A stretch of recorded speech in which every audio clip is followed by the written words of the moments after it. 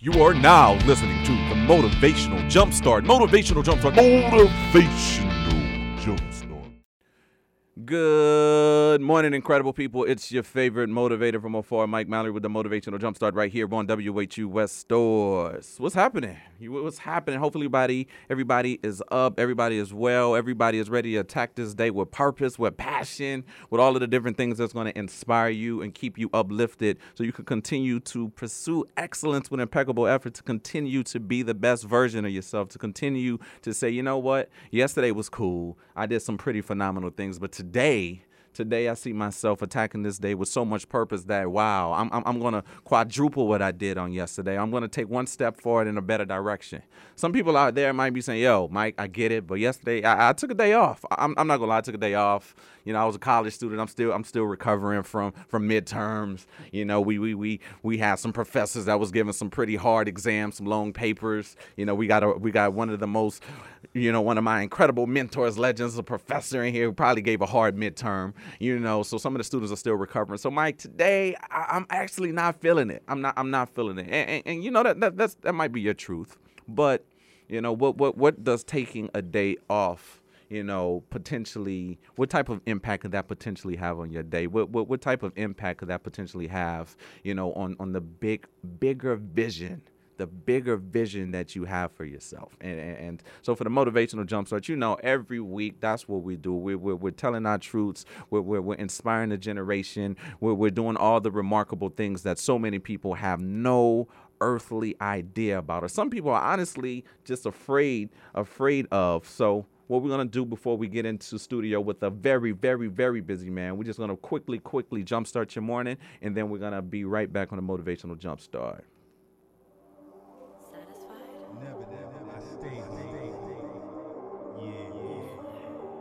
How bad do you want it? Cause I'm out here grinding and then sleeping. When the competition is dreaming, I'm awake achieving my dreams. I'm playing no games. The formula is still the same. Hard work plus dedication equals success. But it ain't gonna come easy. It's not gonna come overnight. You got to put your whole heart and soul into it. You got to be willing to grind now to shine later. Let's go. Yes, sir. That passion, hunger, that drive. That passion, hunger, that drive. That passion, hunger, that drive. When they sleep, we grind. That passion, hunger, that drive. That passion, hunger, that drive. That passion, hunger, that drive. When they sleep, we grind.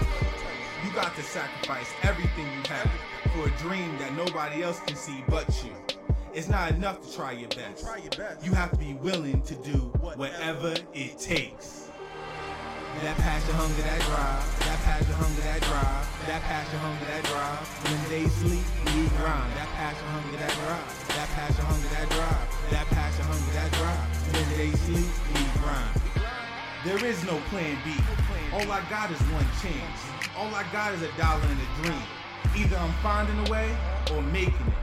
Cause I got a dream like King, and I'm willing to die for it. That passion, hunger, that drive. That passion, hunger, that drive. That passion, hunger, that drive. When they sleep, we grind. That passion, hunger, that drive. That passion, hunger, that drive. That passion, hunger, that drive. When they sleep, we grind. For me, failure is not an option. I don't have what it takes to be average. I was born for greatness. This is my moment. This is my time. I got too much to lose. I'm all in. Let's go. We hungry out here. We hungry. We want this. There's no stopping us. There's no quit. No excuses. Just results. All right, welcome back to the Motivational Jumpstart right here on WHU West Store. So, because we're pressed for time and could we have this legendary, incredible, remarkable guest in studio, we're going to jump right into it. I'm not going to go into his whole biography, his whole introduction, because we probably would be here for a few weeks, maybe a few months, maybe a few years, because it's so deep. But just for a little bit of the incredible individual we have here in studio, we have Dr. Jeffrey Ogbar, an individual who was born in Chicago and raised in L.A., California. Shout out to the West Coast for sure. He received his BA in history from Morehouse College. Shout out to the house in Atlanta, Georgia. He earned his MA and PhD in history, in U.S. history, and a minor in African studies from Indiana University in Bloomington, Indiana. Since 1997, he has taught at the University of Connecticut in the history department. He has done a lot of remarkable things. He's published. He's traveled the world. He probably is one of the most swagged out, well-dressed professors at the University of Connecticut. And I'm not saying that because I'm biased. I'm saying that because literally, once you see the playback, you're going to see how dapper this incredible individual is. In studio, we have Dr. Jeffrey Ogbar. How you doing today, sir? I'm doing very well, sir. Very, very well. Thanks for that gracious introduction. I realize I should be listening to your show every morning. That motivation, that's what I need. I need that as I come to campus, get pumped up, for my day. No, absolutely. Absolutely. So, Dr. Ogbar, what we like to do on the Motivational Jumpstart, we always like to start off by having our guests just introduce a little bit about themselves and what makes you come alive, what inspires you. I think a lot inspires me. There are a lot of things I enjoy in life.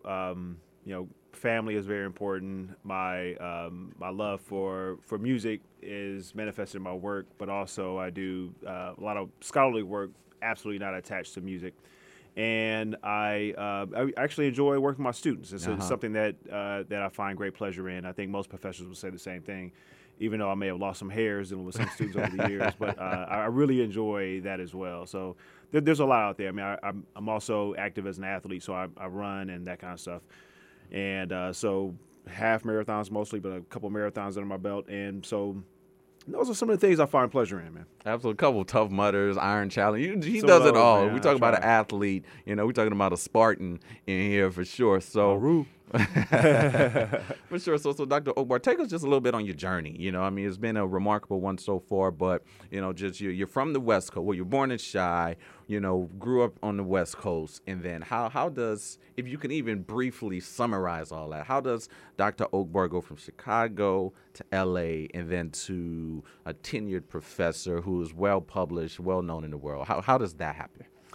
So I was born in Chicago. My parents are from Chicago. My father's side, they've been in Chicago for, since probably the late 19th century. And then some of my father's side had come up in the first wave of the Great Migration from your home state, Louisiana, around the Baton Rouge area. And others had come earlier from Kentucky. My mom's side came up from Mississippi in the 1940s. And so my mother was the only one of 9 children not born in the South.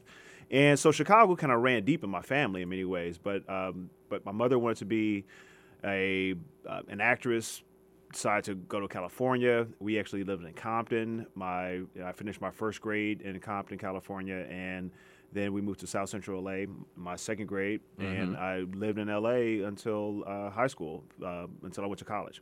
And so Los Angeles at the time was in the 1980s and early 1990s. So when I was in high school in the 1980s, it was very much like Boys in the Hood, Menace to Society, and it was a very different landscape than what LA is now. And before rap had provided a certain picture of some of the more crime-ridden, impoverished communities, I think a lot of people associate Los Angeles strictly with Hollywood and sort of sunshine, palm trees, beaches, and a very, very comfortable, laid-back life. And I would hear people over the years say, oh, LA is very laid-back, or California is very laid-back. And I didn't quite get that. I was like, I didn't really, And so when Boys in the Hood first came out, that was gangster rap first, but a lot of people, I think, became more familiar with South Central LA in particular through Boys in the Hood and then subsequent movies than they did even through NWA's work or Ice Cube's work. Right. And a lot of people kind of understood that LA wasn't the sort of, what they had seen. This sort of caricature of this easy, comfortable life of, stars and celebrity. So, but Atlanta was great. I went to Atlanta, which was a very different city than anything I had seen before. It was a majority black city. The mayor, the chief of police, the fire department, most school teachers. It had the busiest airport in the world. It was run by black people, and so busier than De Gaulle, JFK, LaGuardia, O'Hare, LAX, and then run by African Americans. And so it was something to see, to go to Atlanta and then go to an HBCU, right. Go to Morehouse. It was a very different world for me, and it was really at Morehouse that provided me an exceptional space where almost anything was possible, and this idea that that greatness was always something you should strive for. So your show resonates with the message I received for 4 years. And it would tell you, to paraphrase a rapper Razzcast, that mediocrity is your nemesis. And so this idea that you couldn't settle for a sort of standard, a sort of average, and you should push and strive for more. And there's a saying at Morehouse that above your head, Morehouse holds a crown that she inspires you to grow tall enough to wear. And so that was really the beginning of my interest in postgraduate study. I had a kind of an interest in it before I went to college, but it was a very loose idea, and I didn't know exactly what I wanted to do. So I started college. I went to go into law school. I don't know if you know that, but yeah. And then the idea of getting a PhD was much more attractive, and that's what happened. So pretty much from my sophomore year, I decided to do what I ended up doing up to now. So being an academic, and then my scholarly interests have, that's actually changed over the years. And so my first book is very different from my second book, and then the third book that I'm working on now is very different. The 2 edited books are different. So so the subjects have varied considerably. So my intellectual interests have changed a bit. Absolutely. So just for the listeners out there, where were your intellectual interests, at first, and kind of where has they evolved, just to present day? So I think initially when I first went to graduate school, I wanted to do work on the Black Panther Party.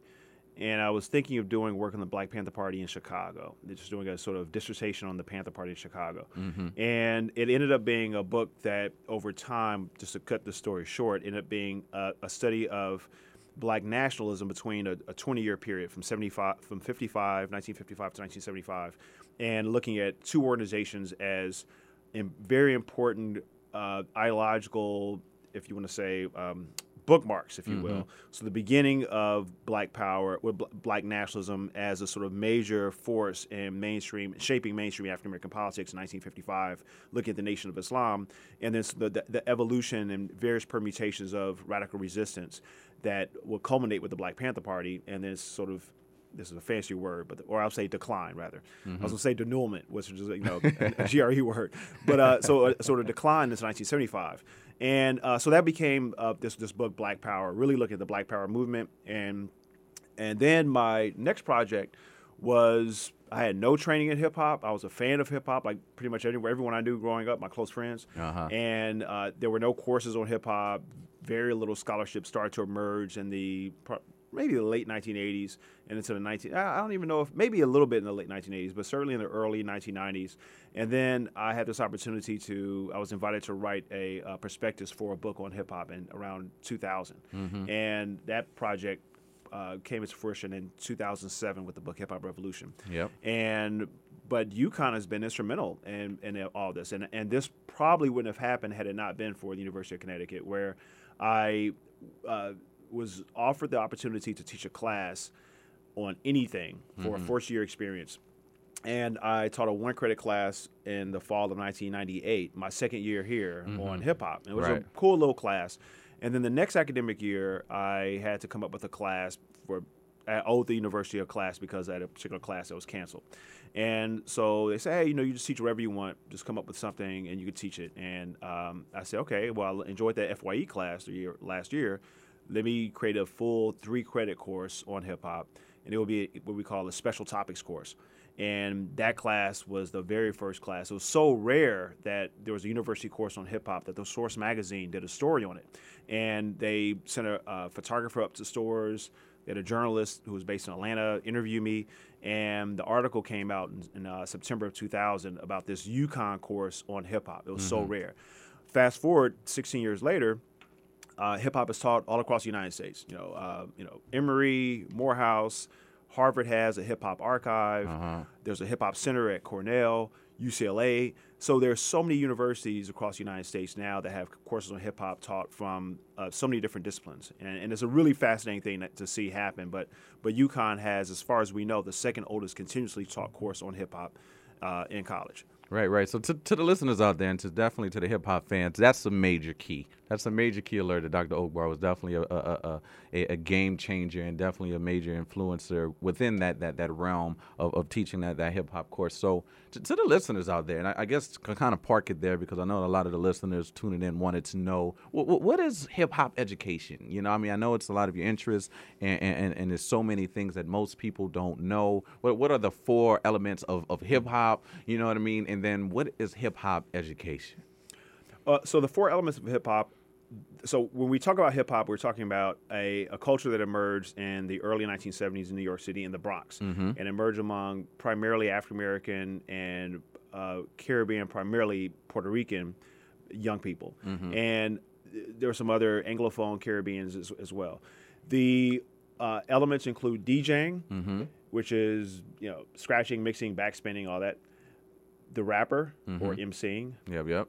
The b-boy or b-girl or breakdancer. Yep. And then the 4th element, which is a non-musical element, which was actually fused to the other 3 elements later, is a certain style of graffiti art. And so we have graffiti artists. So those are 4 elements of hip-hop. In terms of hip-hop education, hip-hop has been used as a pedagogical tool throughout the United States in different capacities. And a pedagogical tool, pedagogy is a sort of a method of teaching, a sort of an instructional method. And it's been used in secondary, primary school level, postgraduate, and it takes different forms depending on the discipline. And I can't speak that much in terms of hip hop pedagogy. I can as a professor, I can talk about how historians have engaged it, or how literature scholars have engaged, or even philosophy scholars. So there's a book called Hip Hop and Philosophy. There's also a book called Philosophy and Hip Hop. And people often think that hip hop might be reduced to the sort of corporate images that we see on TV and here on the radio, which in our current day, mainstream commercial corporate hip hop is largely, besides low anomalies here and there. But when we think about Future, or we think about Migos, or you think about Rick Ross, or you think about Wayne, or you think about these really prominent rappers, for the most part, they have an anti-social message, and I would even argue an anti-black message, and clearly anti-woman. Like they universally call women B's and H's. They universally call black people N-words, but they also talk about, they celebrate, all the guys I named, they also celebrate the joys of selling crack, right? And how wonderful it is and how great it is to sell crack and kill ninjas and do all these things to women, right? And so people will find hip-hop to be, outside of a realm of critical engagement of society in any kind of cerebral way. Like people don't think of hip hop as being intellectual. They don't think of it as being sort of introspective or thoughtful. But hip hop actually from the late 70s to now, the bulk of it, in fact, I don't want to say the bulk of it, but large swaths of hip hop provide incredible opportunities for exploration of everything you think of, right? So we can look at religion and even rappers we don't think of as being particularly spiritual. You take someone like Snoop Dogg, right? And even Rick Ross, who's super ignorant in many ways. Like even Rick Ross will have inflections of spirituality and philosophical conversations in his music.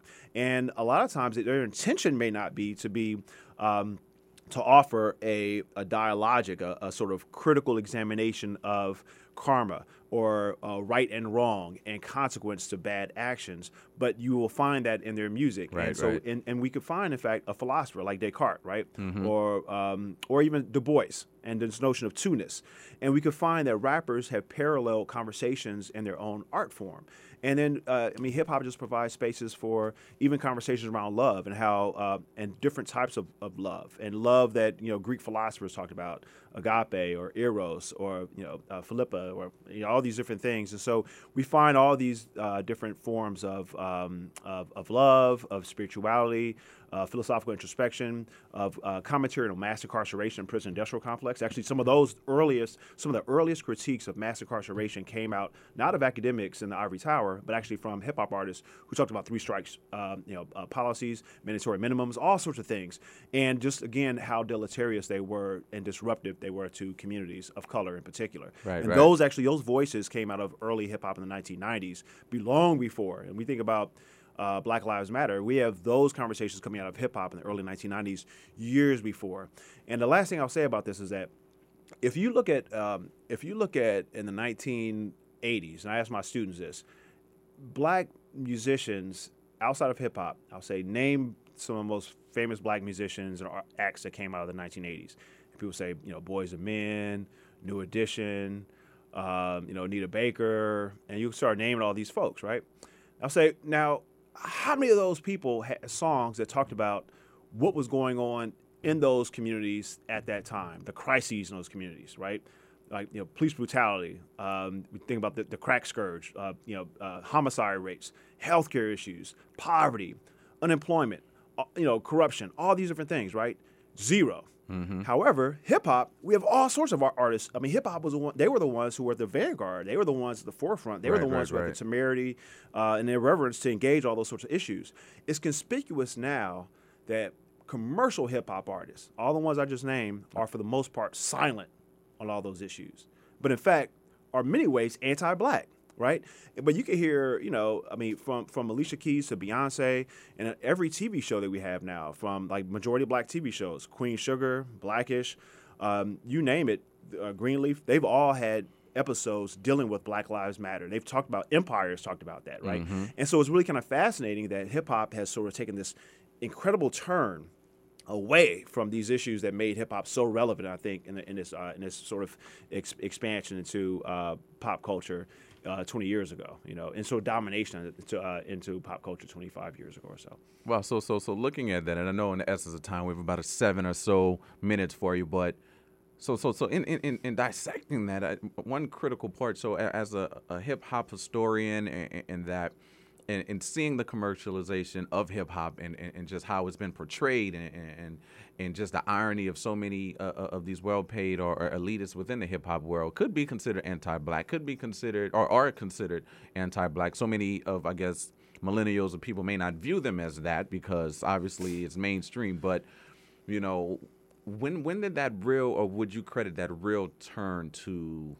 Right, this one we had a phenomenal balance in, and after 2004 it was done, or 2006. When would you say was that tipping point to where commercialization, boom? This is not when would Run DMC, the legend. Would you talk to me when he put up the Adidas, and it was like, wow, that epic thing, Madison Square Garden or wherever he was, or out of the country, but to now, what was that tipping part that so many millennials or just this new generation have no idea, because this is literally the norm? Yeah. So hip hop had and hip hop as origins was just straight up party music. So it wasn't about politics or anything. Throw your hands in the air, wave like you just don't care. You got on clean underwear, everybody say, oh yeah. Oh right? yeah. So oh yeah, right? and so he hopes everyone says, oh yeah. So you have this party music, and then by the late 1980s, hip hop started to take a form of sort of anti-establishmentarianism, meaning that you had one group out of New York, Public Enemy, and you had one group out of the LA area, NWA. Both groups offered a sort of rebel, anti-establishment style, right? That was an urban, young, male, black, cool. And it was very attractive. When both of them talked about having adversarial relationships to the police and the state. But Public Enemy, when they talked about the police are tapping my phone, they were doing that because they were trying to be revolutionaries to free black people, right? Mm-hmm. So when NWA or Biggie would later talk about the police tapping the phone, it's because I'm selling crack. It wasn't because, or I'm killing ninjas. Like, you hear that in their songs, right? NWA famously says, I can't curse here, but like, yeah. Okay.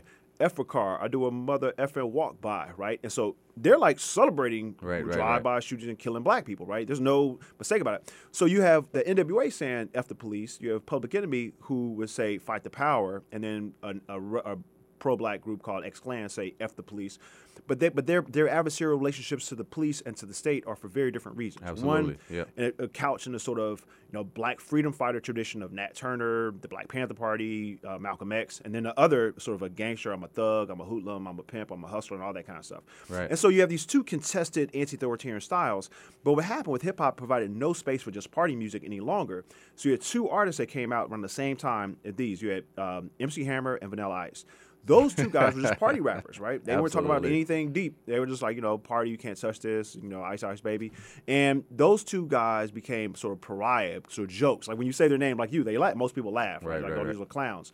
And so if you were to be taken seriously in hip hop, you really couldn't just come out and just be a party rapper. You couldn't just come out and say, you know, just throw your hands in the air, wave like you just don't care. You can't just do that anymore. You had to have some sort of bad boy style. You had to have some sort of subversive, you know, element to you. And so you might come out of a tradition of Mos Def or to some extent Common did back in the day. Common, yep. Or you take Dead Prez or some of these cats that came out that, you know, would talk about, or Killer Mike, right? Where people would talk about, you know, injustice, police brutality, they'd be pro-black, they'd be militant. And then you have all these other cats that are just like straight up like, you know. And then the misogyny became sort of par for the course. And the thing is that if you have two anti-authoritarian styles, it was only one style where the state came down on, right? Absolutely. And so what happened in around 1992, you have a deluge of lawsuits that came out. And the lawsuits weren't directed at people who were talking about killing ninjas. They were directed at people who said, you know, we're killing police officers, right? We're killing corrupt, racist police officers. It wasn't they were just killing any kind of police officers, but Public Enemy had a video called By the Time I Get to Arizona. The video was banned. Ice-T had a group, actually a rock group called Body Count, and they had a song called Cop Killer, and they actually got dropped from the label. There were protests around them. You had an artist named Paris. He was dropped because he talked about the same thing. And so you had all these people, and then Dr. Dre came out with The Chronic, and when he finished the Chronic, he had a line in there where he said, officer, I can't wait to see you in a coffin, sir. And Interscope came to him and said, come here, boy. And he ran.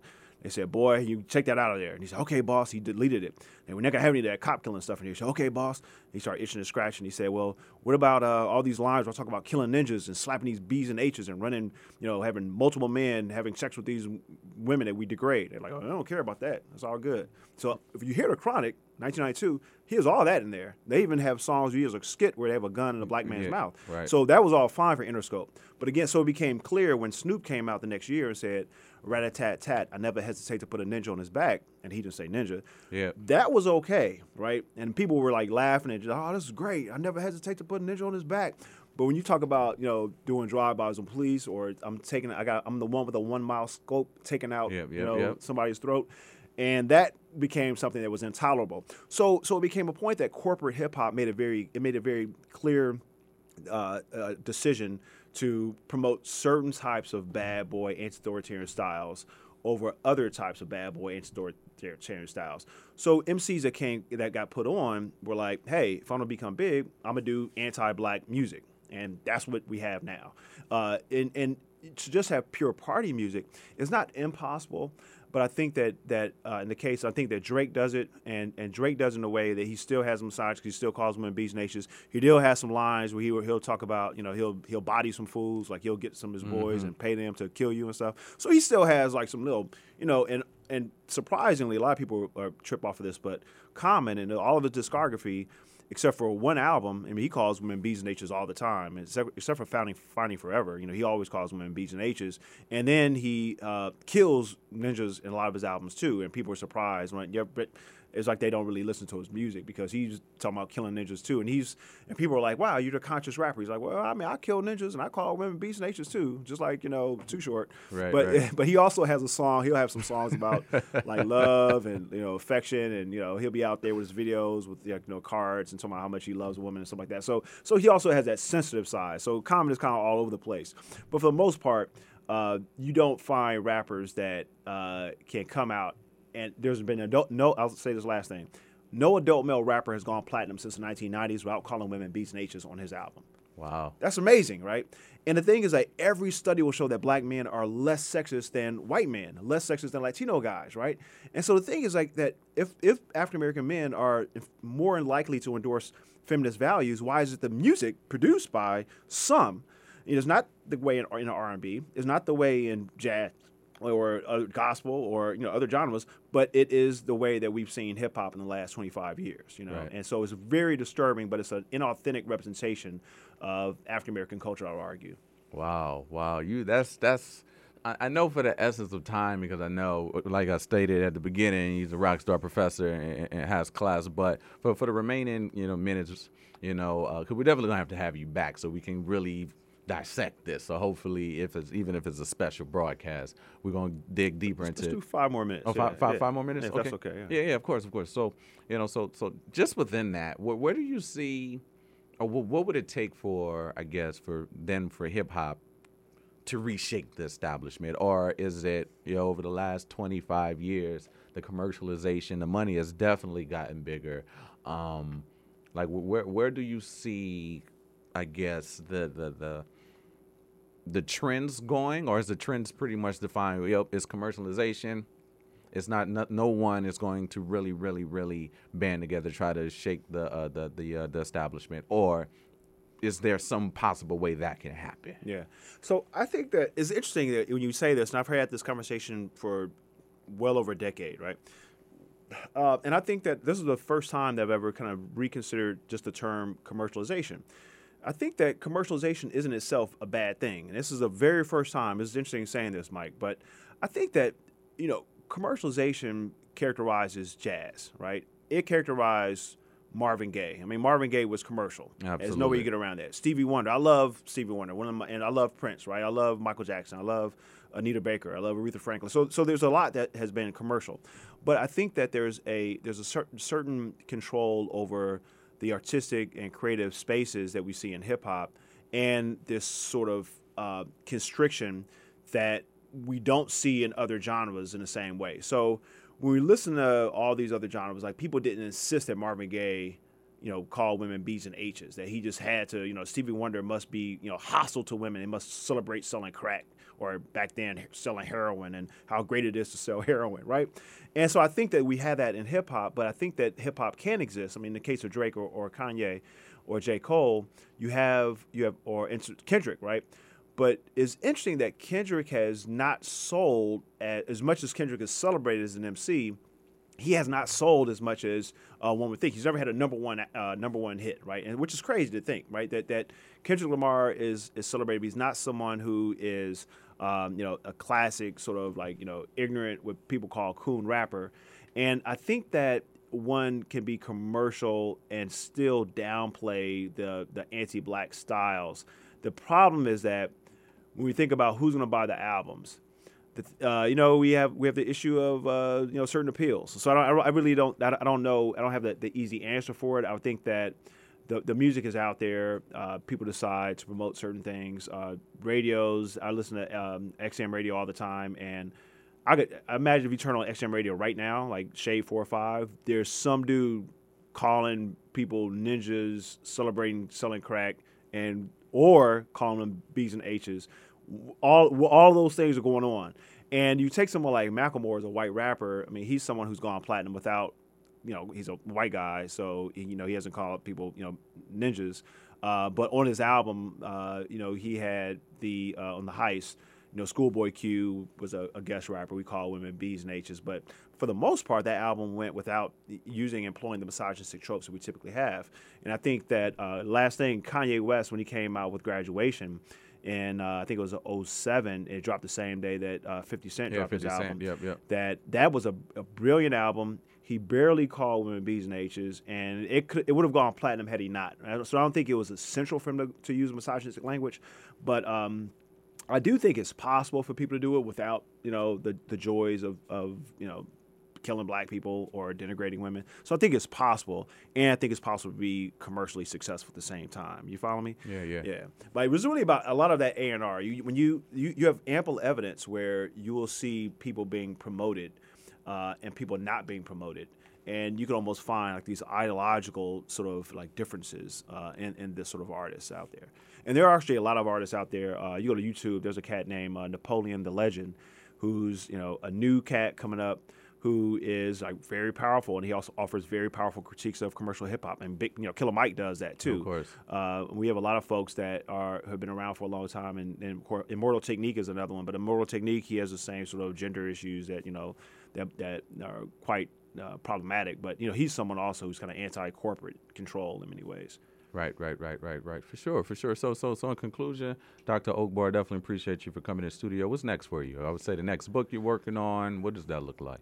Yeah, I'm working on this book on Atlanta now, and it's going very slowly, but I have an advanced contract. It's actually, the manuscript is due to the press in the spring, so I'm gonna be ducking and dodging the press come March and April. I won't be picking up the phone. I won't be responding to my emails because it's really not moving as swiftly as I had hoped. But the book, I'm actually going to Atlanta tomorrow, so I'll be doing some work on interviewing some people, and I hope this book is a when it comes out, I hope it does make a nice impact in the field. But so looking at the rise of municipal control in a certain sphere in Atlanta over the last 50 years. Okay, cool. Well, Dr. Ogbar, I definitely appreciate you for coming in studio, taking some time to rap with us. No point intended. And we're definitely gonna have you back in studio. So for the Motivational Jumpstart, we're gonna take a quick break. We have another rock star guest in building, and we're just gonna keep with the motivation right here on the Motivational Jumpstart. All right, welcome back to the Motivational Jumpstart right here on WHU West Stores. We just had the legend, the remarkable, incredible Dr. Jeffrey Ogbar, hip-hop historian, U.S. history, African-American studies, just incredible, remarkable brother out there in the world. So to the listeners, hopefully you was inspired. We're going to have him back because just that whole intersection of hip-hop and education and just the history, just feel like so many people really just don't know. And I feel like this, if you ever could have a conversation with Dr. Ogbar, he breaks it down. But, so definitely appreciate you all for still tuning in. And in studio, we have another rock star, man, a good brother. I've been fortunate enough to be creating a brotherhood with over the past few months, and it's only going to grow. Mr. Reese Hall. How you doing, brother? Good morning to you, Michael. Blessed morning. I'm so glad to be here. Thank you for having me on the show. Thank you to this radio station, UConn. We showing up. So, man, this has been such a transition, I must say. It's a lot different than serving tables at Lido's. Shout out to the old job. Shout out to the family. But at the same time, be great in everything you do. So if you're serving tables, be the best server. And I'm on a path right now to become the best grad student I could be and get his PhD and put out work just like the great professor you saw before me. Absolutely, brother. So tell the listeners just a little bit. I mean, the first question always just a little bit about yourself, where you're from, and what makes you come alive. What inspires you, Reese? Yeah, so I'm from Maryland, D.C. area. Lived in there the majority of my life. Was recently an undergrad at the University of Maryland. That's where I just graduated. But I grew up in Greenbelt, Maryland. Moved to Castle Boulevard. Lived in a lot of places, to be honest with you. But I've always had a passion for education and talking to other black men. And my mom instilled it into me from a young age. So she used to have me, I read Uncle Tom's Cabin in 6th grade, and everybody was saying, what you reading that book for? That's way above your pay grade. It's funny how they'll tell you like not to read black literature, but you'll read Greek history that's not even real. You'll read Greek mythology. So like whether it's watching Roots as a kid, and she wouldn't just say, watch it, like have a conversation about it. Say, what didn't you understand? What do you critique about the way the narrative was told? How do you see certain black characters always fitting into specific tropes?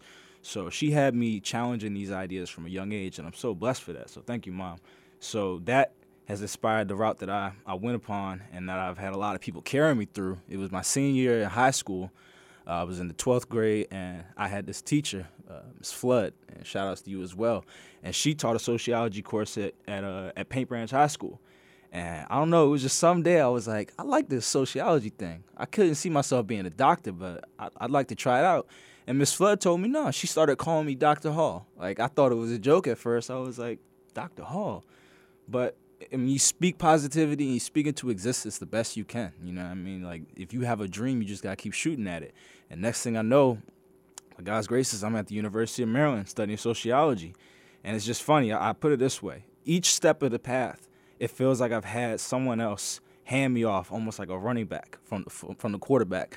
I had my guidance counselor at Paint Branch, Mr. Oliphant. He handed me off to another great guy, Everett Davidge at the University of Maryland.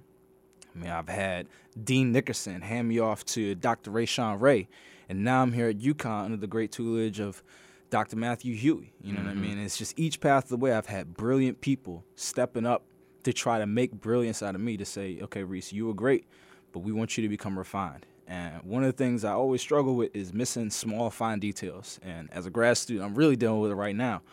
But missing final details could be the thing that causes you to flunk a paper. It could be the thing that causes you to miss your bills. Or it could also be the thing that, in a lot of what I research now, missing the finer details is part of the reason why, for example, black women always get left out of social movements. You know what I mean? How do you go from an Ella Baker to a Lisa Garza, where you have the movers of these great, impactful social movements don't even get recognition for the role that they play? You know what I mean? Why are we trying to place them in boxes, yet will give, and this is no disrespect to the black men who have also been great civil rights leaders, but like, what are we doing if we're bringing the same type of discrimination upon ourselves? So my work right now, or the work that I aspire to continue to do, is looking at how black masculinity has been constructed throughout history. So a lot of the stuff that the previous professor was just speaking about, whether it be through hip hop, whether it be through literature, whether it be through just engagement in the streets, and also looking at how identities clash. So how is black masculinity actually at times come to be the enemy of black femininity? Why does it try to repress? Why aren't these great black feminist scholars, like why isn't Dr. Patricia Hill Collins covered in every basic sociology, women's studies, and course across the nation, American studies, you know what I mean? So that's where a lot of my work is right now. Kimberly Crenshaw is just such a great year. So I'm really blessed. Absolutely, man. I didn't know Matt Huey was your advisor. Yeah, okay. I definitely, that's another incredible person I need to have. I tell you, if there is anyone who wants to get a basic, not even basic, advanced, if you want to know something, like if you want to learn about whiteness, if you want to about these constructions of society, get Whitebound, get White Savior Film, come to UConn, study under this guy. He's really shaping me up. Yeah, it's so my frat bro, man. Okay. Y'all Sigmas are doing big things, man. Absolutely, big brother. Respect. So take the listeners, man, on a journey, man. Like how outside of this great tutelage and the individuals, that these great mentors and people that you've been fortunate. Shout out to moms out there, who's definitely had the impact on you. But what's a little bit of your story, man? Like what's a little bit of your story? Obviously, you in New England now. You know what I mean? It's man. Listen, brother, it gets a lot colder. Trust me, I can definitely vouch for that. It's warm in the studio though, so I love it. Absolutely, brother. So but what's a little bit of your story, man? That I feel that has shaped and molded you to who you are present day. Yeah, it's actually funny. I was just talking to my mom earlier this week, and people who know me, I've spoken about it previously. I've never met my father, 22 years. Never had the chance to meet him. Doors open, so if that happens in the future, I would never shoot it down. But my mom said the other day, you're not unique, but you are special. Mm-hmm. And by that she means there's actually a lot of young black students who have similar experiences in that regard, who have had a parent or had multiple parents or multiple important people in their lives that have been absent for a variety of reasons or just could not be there. Maybe they're trying to do something else. Maybe they're making a sacrifice. And that was a lot of frustration growing up. You internalize. You wonder, well, what did I do? You know what I mean? Like, what role am I playing in it? Was I not smart enough? Was I not attractive enough? What could be the reason why this person, when I go to school, and at the time, it was a school that was a little bit more white in terms of its population. You go to school and you see all these students with both their parents, and you wonder, like, what did I do wrong? And as you grow up, I began to think to myself, okay, well, he is not here. But there were so many great black men who actually stepped in a variety of ways alongside my mother to just say, like, like, we got a young brother out here who's trying to make it. I'm not going to let him do it on his own.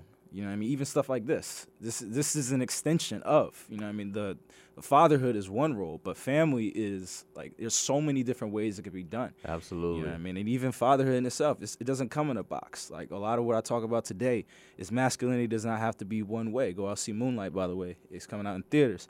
But so I had the pleasure of, like, when I was in high school, my guidance counselor had this group called Invictus, in which he brought in black men who had come out the area, had managed to do something in terms of with their life to assist others, and come back to speak to these high school students and tell them, like, this is the path I took. These are the opportunities I was provided. And when I got to University of Maryland, there was an organization called Black Male Initiative.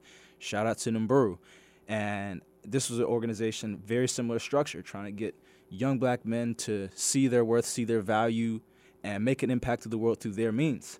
And I had the pleasure my senior year to be selected to be the leader of the org. And we had so many different topics that we covered in the community that is just so needs to be, like, there needs to be a dialogue around it, whether it be mental health, whether it be hip hop and the messages it portrays, whether it be, like, fragile masculinity. Like, I was just, like, while the professor was speaking, I was just thinking about, like, old De La Soul lyrics, like, gun control means using both hands in my land, or like Nas, how he, like, you think of the Black Lives Matter movement, and I look at that and I see Nas had a song called In Too Deep, and I think it was 1997, and he said, kill a cop shoots a little boy to instill fear, and he was like, man, like, he said, the funeral comes for the little boy and nobody there, but when a cop gets shot, the mayor, everybody here. And I'm thinking to myself, I'm like, yo, there's nothing new about this struggle. It's just we're approaching it through so many different ways. Right. And I had the chance to see a clip the other day of a famous athlete, Jim Brown. It disappointed me. Oh, man. I know. Talk about it, brother. Talk about it. Like, I honestly, not just as an athlete, but also as an athlete who had a voice, he's one of those dudes I looked up to as a football lover, football player. He's a legend in the field, and to see him talking down to the next generation, that's not what this is about. You know what I mean? If anything, I look at the mentors I've had in my life, and they've tried to uplift me. They've said, here's what we did when we were in the path, when we were in the trenches. Now it's your turn. Here's what you can do. They didn't publicly come out and chastise our methods. So that was very disappointing. But at the same time, I also turn around and think about I love hip-hop. I see a video with Trick Daddy, and like, yo, this isn't the first time I've ever heard something like this, but you're out here not only destroying black women, or trying to at least, but trying to pit them against white and Latinas and calling them Spanish women for that matter. And it's just like, yo, where did this all come from?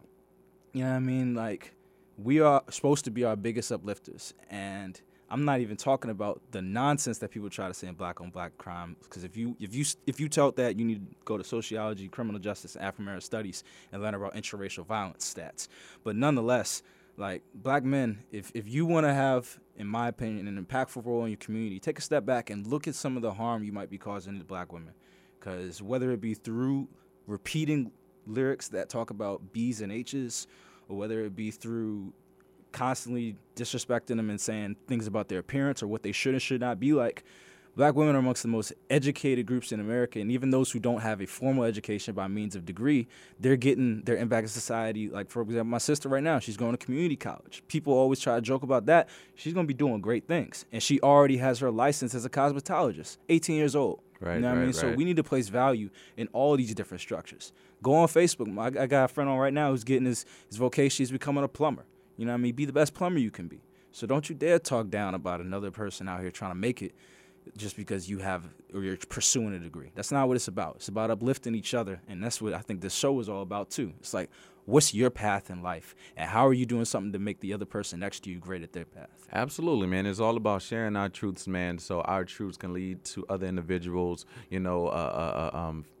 getting a little bit closer to their truth, defining their truth, and being comfortable, being uncomfortable with the situation and saying that I don't have to be socialized. And if I realize that I was socialized, guess what? If I'm a plumber and I'm doing incredible thing, who cares? Yo, if I'm healthy, I'm happy. That's all that matters, man. And I always say, a lot of people, especially from a socialization standpoint, and I think he's been an incredible man to the world, just looking at it from a Steve Jobs. But all the money in the world still cannot save you, cannot preserve, your health, and a lot of times when we say, well, I'm driving this car, or, well, I went to this Ivy League, or I went to this PWI, or I went to this HBCU. It's like, okay, at the end of the day, have pride and a sense of self, but at the end of the day, if you're not healthy, if you're not happy, and you're downplaying other individuals who are taking different paths in life, I feel like you're not part of the solution. You're part of the problem. And I can appreciate you for sharing that, because I know individuals right now, and it's funny, Reese, man, I always talk to individuals about just if an individual gets his PhD, that's phenomenal. We're on a unique journey in grad school. But if a person right now, I have a phenomenal barber, co-owns multiple barbershops. He ain't go to college. Does that mean that if the path that I take, I'm better than him? Mm-mm. You know what I mean? But so many people look at it like, oh, well, you're just this. And I feel like we get, so blinded and lost within the socialization process. So I definitely appreciate you, you sharing that, man. So what would have been probably one of your biggest obstacles, man? We have about 10 minutes left. What has been one of your biggest obstacles to date that you've faced, and how could you inspire other people to get better? So, yeah, it's funny to talk about this topic because it spirals into a lot of things. Mm-hmm. And I just love that right now, particularly the black community, but it's been happening for a long time, but it's really starting to get a lot of attention right now, is discussions of mental health in its various forms, and whether that be anxiety. It's not just exclusive to depression. However, that's a big one, and that needs to be covered. And when a celebrity comes out and says they're dealing with mental health issues, that is not something to take shots at in a rap song, by the way. I'm not going to say names. Mm-hmm. But, like, for me, I had experience with homelessness, and that actually inspired a lot of the research that I did as a senior, as an undergrad. And circumstances be what they are. You know what I mean? There's, once again, not unique, but just very special in terms of like how it went for me. But at the same time, that was a time in which my boss, Everett Davidge, stepped up considerably. Coworker Mehul Shah. I had people who came in, and even my mom, like, still having a conversation with me, making sure I'm doing okay while she goes through the things that she's going through as well. You know what I mean? Like, that was a time that, for me, I realized how hard it is for a lot of families to just keep up with the Joneses. Like, one of the toughest struggles is making sure you showered on a regular basis, make sure your clothes are washed, make sure, like, you know what I mean? Like, making sure you talk to the people who are doing things for you, letting them stay at your place, thanking them considerably. You know what I mean? Over the summertime, trying to get all my stuff moved out so that nobody notices me. Got caught by the cops one time. It was not fun. You know what I mean? And you can imagine what that's like, particularly as a black man, when you're hyper visible because you're an alleged super predator. So that was something that, I'll be real with you and say, just was not a great experience. But then again, that it's funny how sometimes our most difficult times can be our inspiration for our best efforts. So I got to do a lot of my senior studies around homeless culture in the metropolitan Washington area. You know what I mean? Finding out other stories of young black students and young people of color that are finding a way. I'll be honest with you and say it was my engagement with homeless studies that led me to be so interested in the Latinx struggles that they deal with in this country. And then in that transition to learning more about indigenous peoples and their rights and how they've historically been erased, not just in terms of genocide, but in terms of in the history books, in terms of donations by in terms of repayments by the government for what was taken from them. And this is where the whole concept of intersectionality, like Kimberly Crenshaw, comes up, you know what I mean, and getting into inarticulations. You look at all these different communities of color. You look at LGBTQIA plus communities. You look at low SES communities, and you see the struggles that are faced. There are some degrees of uniqueness to it, but they're definitely special. But they're all kind of linked to similar areas. And one of the best things I could do, to be quite honest with you, as a black scholar, is once I did become the leader of Black Male Initiative, start reaching out to these other groups.